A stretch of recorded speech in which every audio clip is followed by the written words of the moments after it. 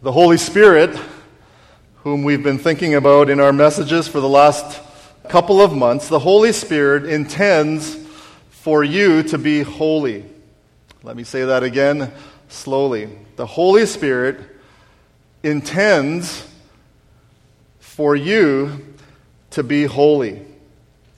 As we bring this series to a close today, I want us to remember this one fundamental, basic, but very essential function of the Holy Spirit in our lives and in our church.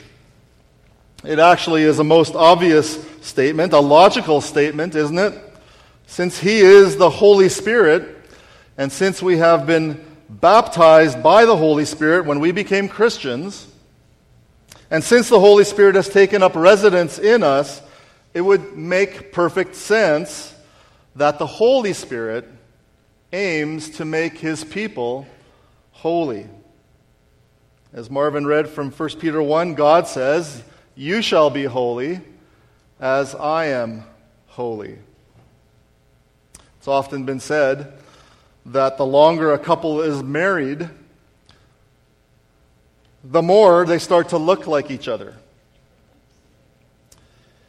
And if that's the case, I was thinking maybe there is some hope for me.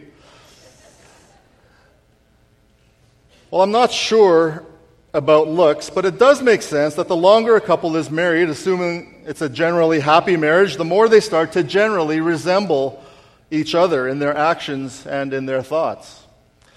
If you ever had a chance to talk to Ken and Mary Scott, you will notice this. They've been married for, over 75 years. Amazing. The more they start to resemble each other, at least in their actions and in their thoughts, if not even their looks. They increasingly like doing the same kinds of things. And it's not like they think exactly the same all the time. They're still individuals. They still have their own thoughts. There's still things to work on. There's still compromises to be made, even occasional disagreements to work through in their relationship. But it starts to become more and more predictable the longer we're married. There are less surprises. There are more similarities. There's greater understanding of one another. Well, once the Holy Spirit takes up residence in our lives, it's even better than that, because now we're not talking about two sinners. One of the great marriage books that I often recommend when I do premarital counseling has a great title. It's called "When Sinners Say I Do." But when the Holy Spirit comes in and takes up residence in our lives, we're not talking about two sinners. We're talking about the perfect God taking up residence in a redeemed and saved sinner. And because of that, it's not a mutual kind of thing where husband and wife have this sort of give and take relationship in order to get to the place where they start to think and act the same. When you become a Christian, the Holy Spirit starts the work of making you look more and more like, listen to this, He starts the work of making you look more and more like Jesus. 2 Corinthians 3:18 says, "And we all, with unveiled face, beholding the glory of the Lord, are being transformed into that same image from one degree of glory to another. For this comes from the Lord, who is the Spirit." The Holy Spirit is working to make us look more like Jesus. In that verse, Jesus is described as glorious, but He's also described in various places as holy. Jesus is described as holy. In John 6, Peter, the disciple, says this to Jesus. He says, "We have come to know that you are the Holy One of God." At one point, even a demon recognizes and says the same thing to Jesus in Luke 4:34, "I know who you are, the Holy One of God." And so, again, when we're talking about these sort of things, we get into the mysteries of the triune God, the God that is three persons, and each person is truly God. But the point is that God is holy. In Isaiah 6, the God the Father is called holy, holy, holy 3 times. And some people think that is referring to the triune God. God the Father is holy, God the Son is holy, and God the Spirit is holy. But we have already seen that God the Son is holy, and those references in John and Luke, and God the Spirit is called the Holy Spirit. And now it's the Holy Spirit that lives in us that is striving to make you and I holy.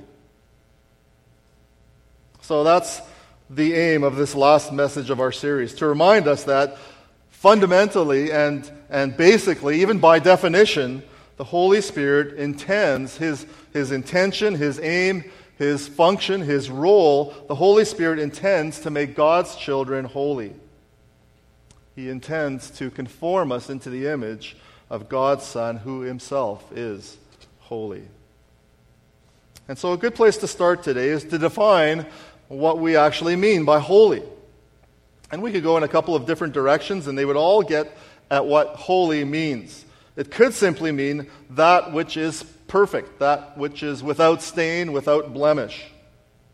We could say it's something that belongs to God, like when we talk about the Holy Bible, or the Holy Land, or the Holy City. You might want to combine those two meanings and say that holiness is a quality that belongs only to God. A quality that belongs only to God. We sometimes sing, "Only thou art holy. There is none beside thee."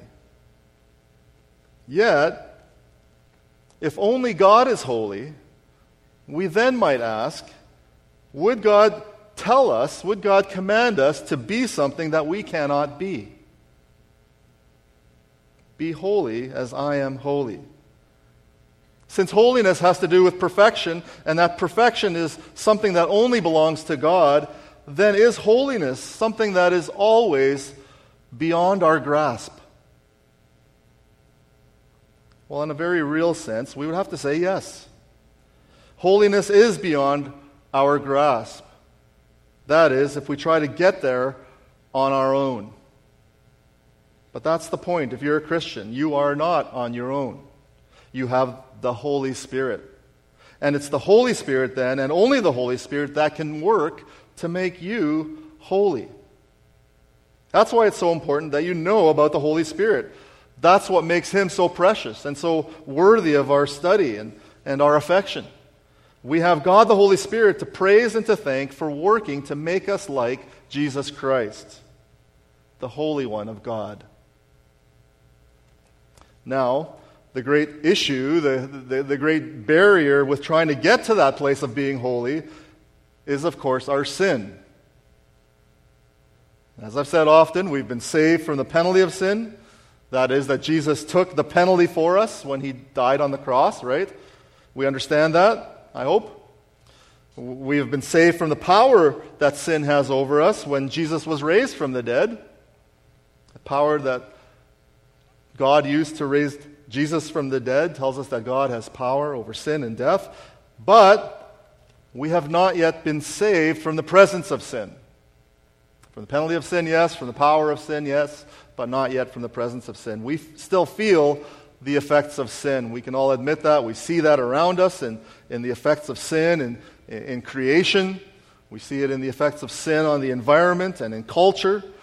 And then we feel it inside us as we age, even as we just plain hurt, and even as we experience sadness and pain and discouragement and guilt and broken relationships and all these things that we struggle with. We still deal with the temptations to sin. We still deal with many times when we give in to those temptations. And we need to come to the Lord and confess our sin. It's because of all that, because of this presence and the darkness of remaining sin, and that the desire to be holy as I am holy is a battle. We've already seen from places like Romans 8 and Galatians 5 that there is a war that's waging in our inner self between what Paul calls the flesh, which is sin, and the spirit, the flesh and the spirit. And we have to admit that we feel that struggle. But because we have the Holy Spirit, and again, only because we have the Holy Spirit, we can overcome our sin. We have been enabled to overcome our sin. And that's exactly where I want to land this morning. This call to overcome sin, this call to be holy as I am holy. God, the Holy Spirit, is in us and has empowered us and is helping us work toward that end of becoming holy. We have a role to play in that as well. I know that because in addition to everything we've already learned from the Bible about the Holy Spirit, it also talks in the Bible in different places, 3 different places at least, about being able to resist the Holy Spirit in Acts 7:51, or to quench the Holy Spirit in 1 Thessalonians 5:19, or to grieve the Holy Spirit. And it's this last one that I want us to camp on a bit here in the next few minutes. And you might look at that and think, we can resist the Holy Spirit? Really? We can quench the Holy Spirit? We can grieve the Holy Spirit? Wait a minute. Can we actually cause the Holy Spirit to grieve? Can our decisions, can our failures actually affect the emotions of God the Holy Spirit? Well, again, I would have to say no and yes. No, God does not have emotions in the same way that we think of them.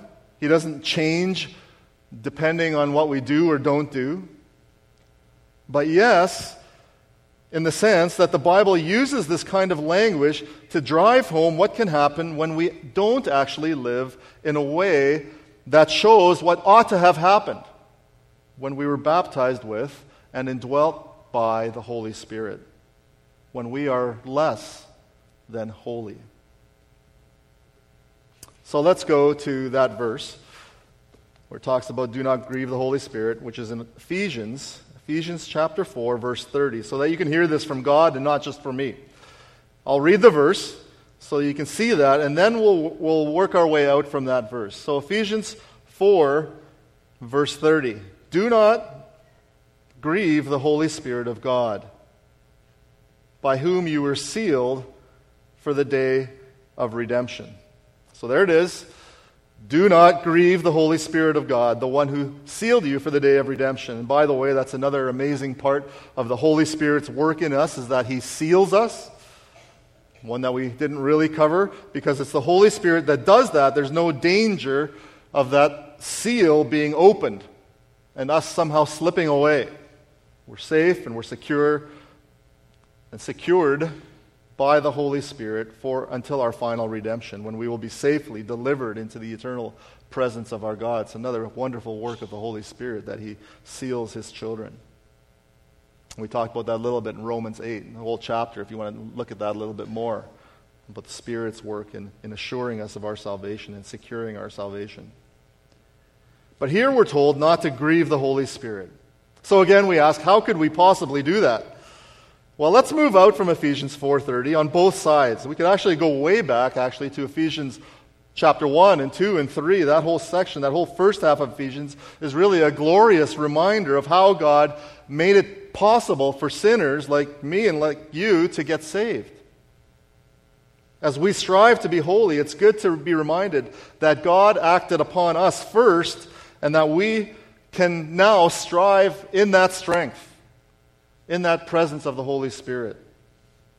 But look at the first verse there in chapter 4. I, therefore, a prisoner of the Lord, Paul writing here, urge you to walk in a manner worthy of the calling to which you have been called. That right there is really a call to holiness. You've been saved. Now Paul is saying, walk like a saved person. What does that look like? Well, in verse 17, we'll see first what that does not look like. So go over to chapter 4, Ephesians 4, verse 17. Now this I say and testify in the Lord, that you must no longer walk as the Gentiles do, in the futility of their minds. And it goes on to describe the fact that they are darkened in their understanding, alienated from the life of God, they're ignorant, all those things. Actually, let's read right down to verse 20, since I've already started.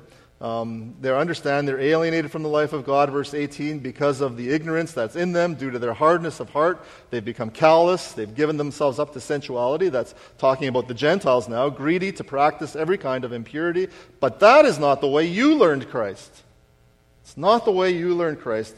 So what should you do? Look at verse 22. You put off your old self, which belongs to your former manner of life and is corrupt through deceitful desires, and now be renewed in the spirit of your minds and put on the new self, created after the likeness of God, in true righteousness and holiness. And then it goes on to tell us what that looks like. It talks about, rather than lie, speak the truth. Be careful with your anger. Use your words only for helpful ends. And then our verse there in verse 30. So how do you prevent that? And for this, I want to read a longer section, right up to actually chapter 5, verse 18. Pastor Andrew walked us through chapter 5, verse 18 a number of weeks ago. But as I read this, you're going to hear a lot of don't do's. Don't do this, don't do that. But listen also for what's already been done for us, and how that then keeps you from doing the kinds of things that mark someone who has not been saved. So look at chapter 4, verse 31. Let all bitterness and wrath and anger and clamor and slander be put away from you, along with all malice. Be kind to one another, tender-hearted, forgiving one another, as God in Christ forgave you.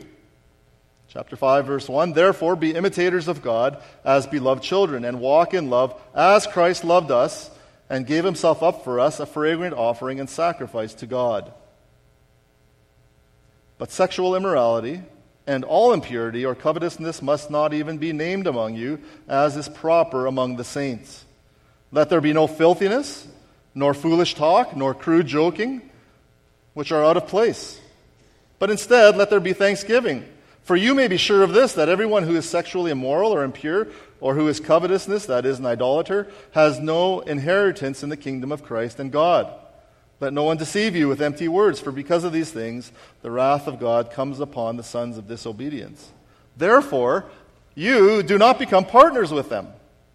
For at one time you were darkness, but now you are light in the Lord. Walk as children of the light, for the fruit of light is found in all that is good and right and true. And try to discern what is pleasing to the Lord. Take no part in the unfruitful works of darkness, but instead expose them. For it is shameful even to speak of the things that they do in secret. But when anything is exposed by the light, it becomes visible, for anything that becomes visible is light. Therefore it says, awake, O sleeper, arise from the dead, and Christ will shine on you. Look carefully then how you walk, not as unwise, but as wise, making the best use of the time, because the days are evil. Therefore, do not be foolish, but understand what the will of the Lord is. Do not get drunk with wine, for that is debauchery, but be filled with the Spirit. So notice how it starts and ends. Do not grieve the Holy Spirit of God, but be filled with the Spirit. Two ways we're supposed to relate to the Holy Spirit. We are not to grieve Him. Rather, we are to keep being filled with the Holy Spirit. As Pastor Andrew so helpfully explained, talking about being under the influence of the Holy Spirit, because before that it says, do not be drunk with wine, for that is debauchery, but be filled with the Holy Spirit. We're supposed to be under the influence. If we're, as believers, we're supposed to always be under the influence of the Holy Spirit. And in between those two commands are all these, I just call them everyday things that either grieve the Spirit or describe the kind of person who is influenced by the Spirit, who is not influenced by the Spirit. Bitterness, don't be bitter, but be kind. Don't use crude words, but use words of gratitude. Don't take part in the unfruitful works of darkness, but walk in the light, etc. In short, it's a call to be holy. It's a call to put off your old self and put on the new self. That's the kind of language it uses back in chapter 4, verse 22 to 24. Since we have the Holy Spirit, our lives should reflect holiness. If we look and act and talk more like our old self, more like our pre-conversion self, well, that's how we're said here to grieve the Holy Spirit of God. That sort of thing grieves the Holy Spirit, because you may as well be saying, the Holy Spirit makes absolutely no difference in my life. He has not changed me. He has no power. There is no fruit of the Spirit. The gifts of the Spirit are hidden or remain unused. And by doing that, you hurt the church. You say you have the Spirit, but where is He? How could someone tell? And so Paul simply says, don't grieve the Holy Spirit. Don't live that way. Don't talk that way. Don't act that way. And here again, we just need to remind ourselves that the only way we can be different is through the Holy Spirit. It's the Holy Spirit that produces the change. It's the Holy Spirit that regenerates our hearts. We can't generate this Holy Spirit-empowered life. It comes by regeneration. And regeneration comes by the Holy Spirit. Titus 3, 5, and 6, God saved us not because of works done by us in righteousness, but according to His own mercy, by the washing of regeneration and renewal of the Holy Spirit. The Holy Spirit, at our conversion, does that work of making us pure and holy, and then we keep on becoming holy. Renewal of the Holy Spirit, whom He poured out on us richly through Jesus Christ our Savior. It's just a reminder that doing good and right things can't save us. They can't generate for us a right standing before God. But doing good and right things is the evidence that the Holy Spirit has regenerated us. Sometimes we talk in terms of the fruit that comes as the root takes shape. But now He has regenerated us in order to do good and right things. And so we're now expected to do them. Do you see how that works?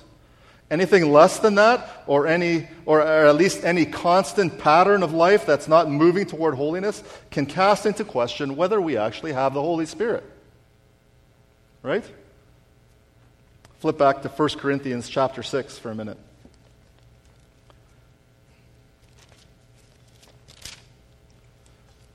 1 Corinthians 6, and look down at verse 9. Do you not know that the unrighteous will not inherit the kingdom of God? Do not be deceived. Neither the sexually immoral, nor idolaters, nor adulterers, nor men who practice homosexuality, nor thieves, nor the greedy, nor drunkards, nor revilers, nor swindlers will inherit the kingdom of God. Listen to this. And such were some of you.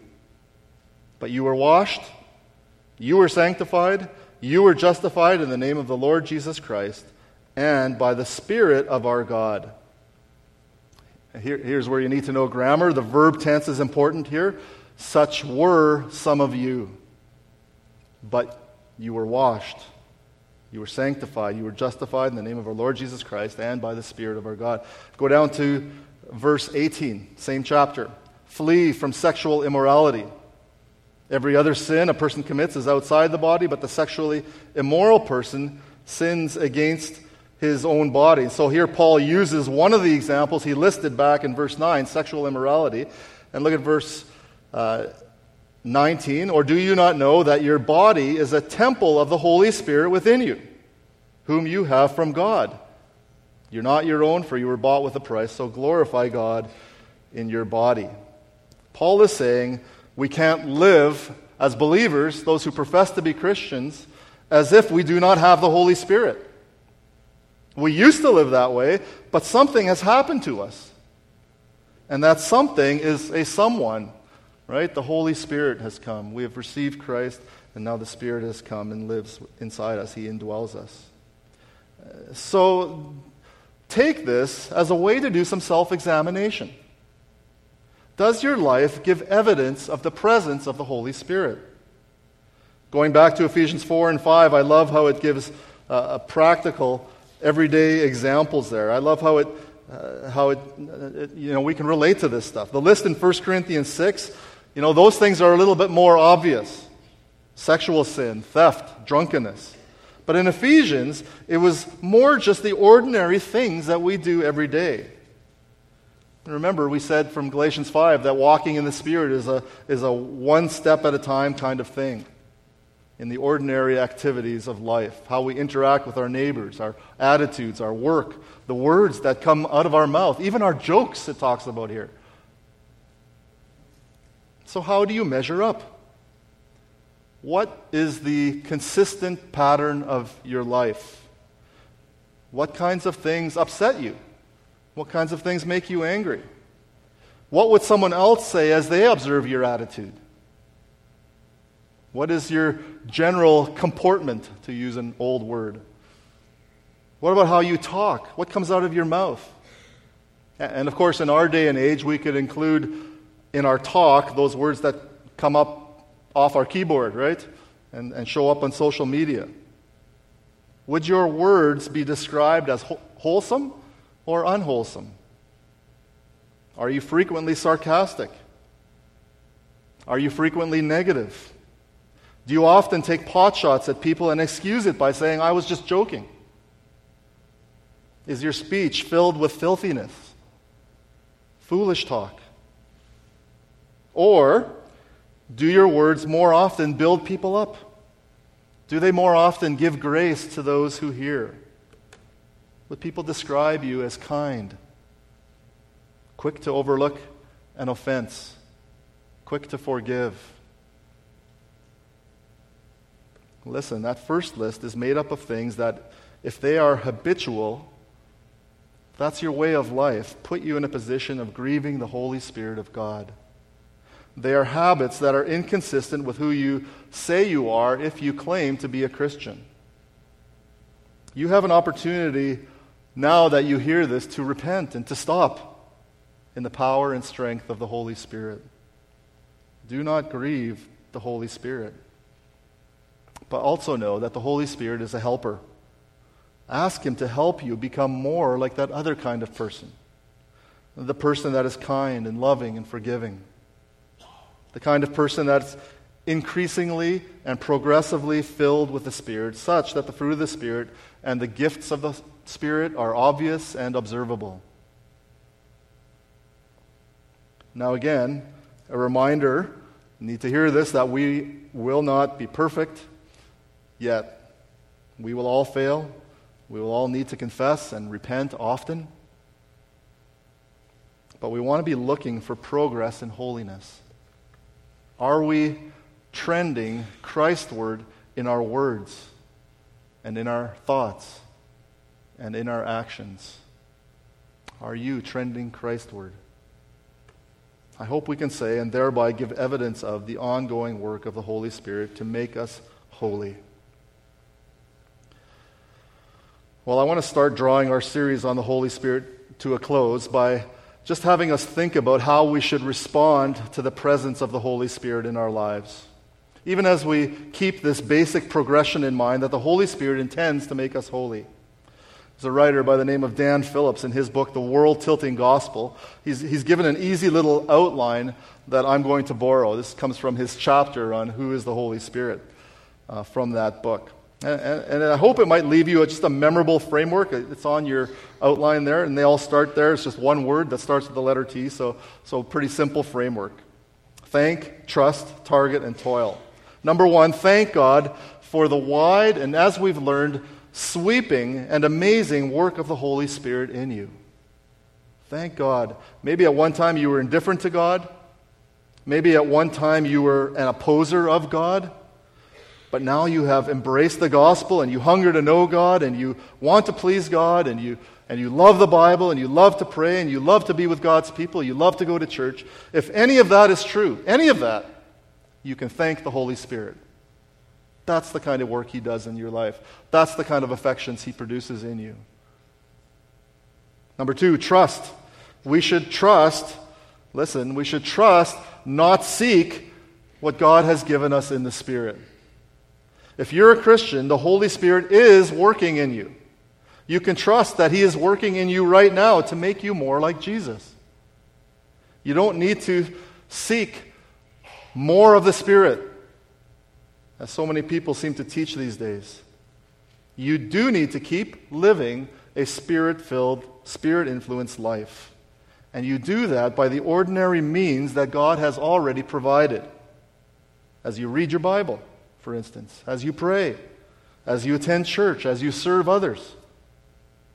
And then believe, trust that the Spirit is doing His work. It says in Galatians, just keep in step with the Spirit. Go one step at a time with the Spirit, becoming more and more like Christ. Number three, target.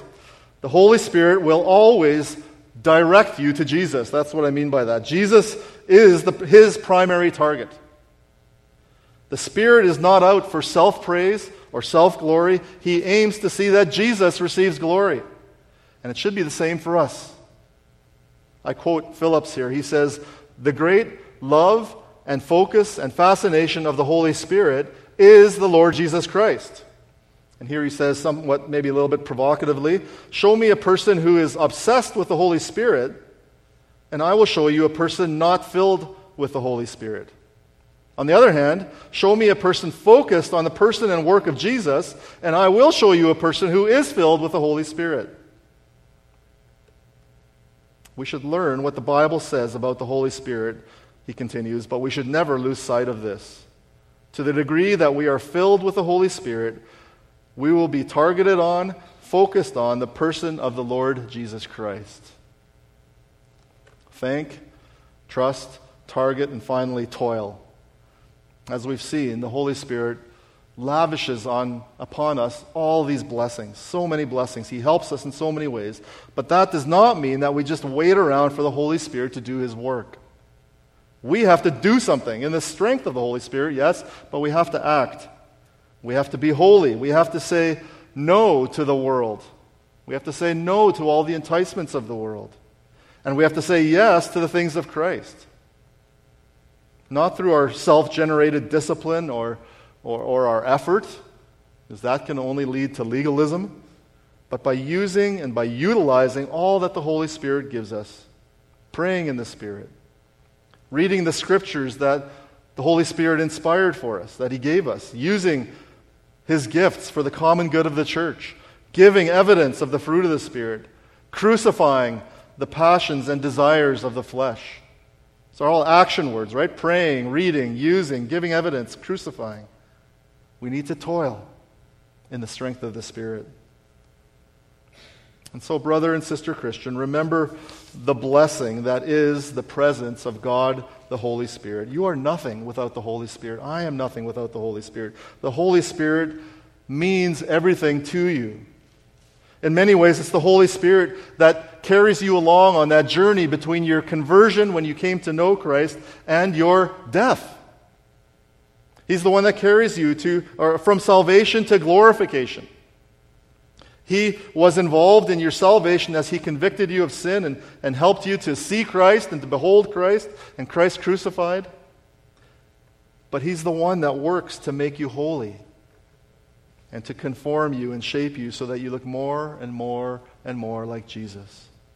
He protects you and he helps you to say no to sin and to the flesh and to the world. And so I just want to close this message and this sermon with the words of Charles Haddon Spurgeon, sometimes called the Prince of Preachers. He was a preacher in London, England, in the last half of the 1800s. But he captures and summarizes the glories and the ministry of the Holy Spirit just very concisely. So I just want to read that for you. The Holy Spirit, he writes, is the source of all holy desires, consistent purposes, and good works. There is no good thing in us but what he produces.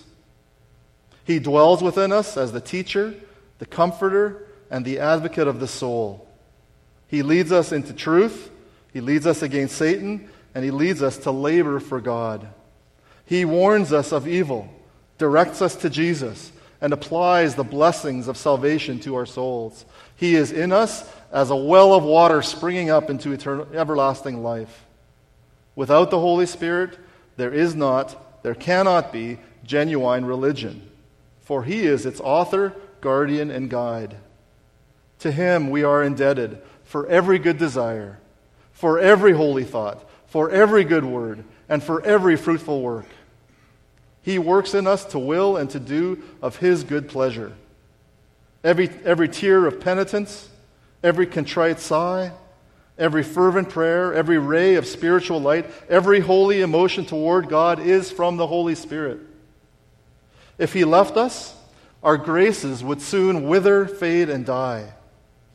When we grieve him, our comforts decline, our evidences are beclouded, and our hands wax feeble. But if we sow to the Spirit, if we walk in the Spirit, if we aim in all things to please him, then our souls are vigorous, our graces are lively, and we are enabled to find our joy in God. Thanks to God for the Holy Spirit. Let's pray. Our God and Heavenly Father, we simply want to say again, thank you for God the Holy Spirit. Thank you that you have not left us alone. Thank you that you left us the Comforter, the one who is the Counselor, the one who is Helper, the one who is the Advocate, the one who is the Spirit of truth, someone who intercedes for us, someone that continually points us to our precious Savior, our Lord Jesus Christ, someone who helps us, who convicts us of sin, someone who pierces our conscience, that keeps us from drifting in our faith, or worse, from shipwrecking our faith. We're so grateful for all that you do for us, all that you are for us in Christ and by your Spirit. Thank you. In the name of Jesus we pray. Amen. May the grace of our Lord Jesus Christ and the love of God and the fellowship of the Holy Spirit be with you all. Amen.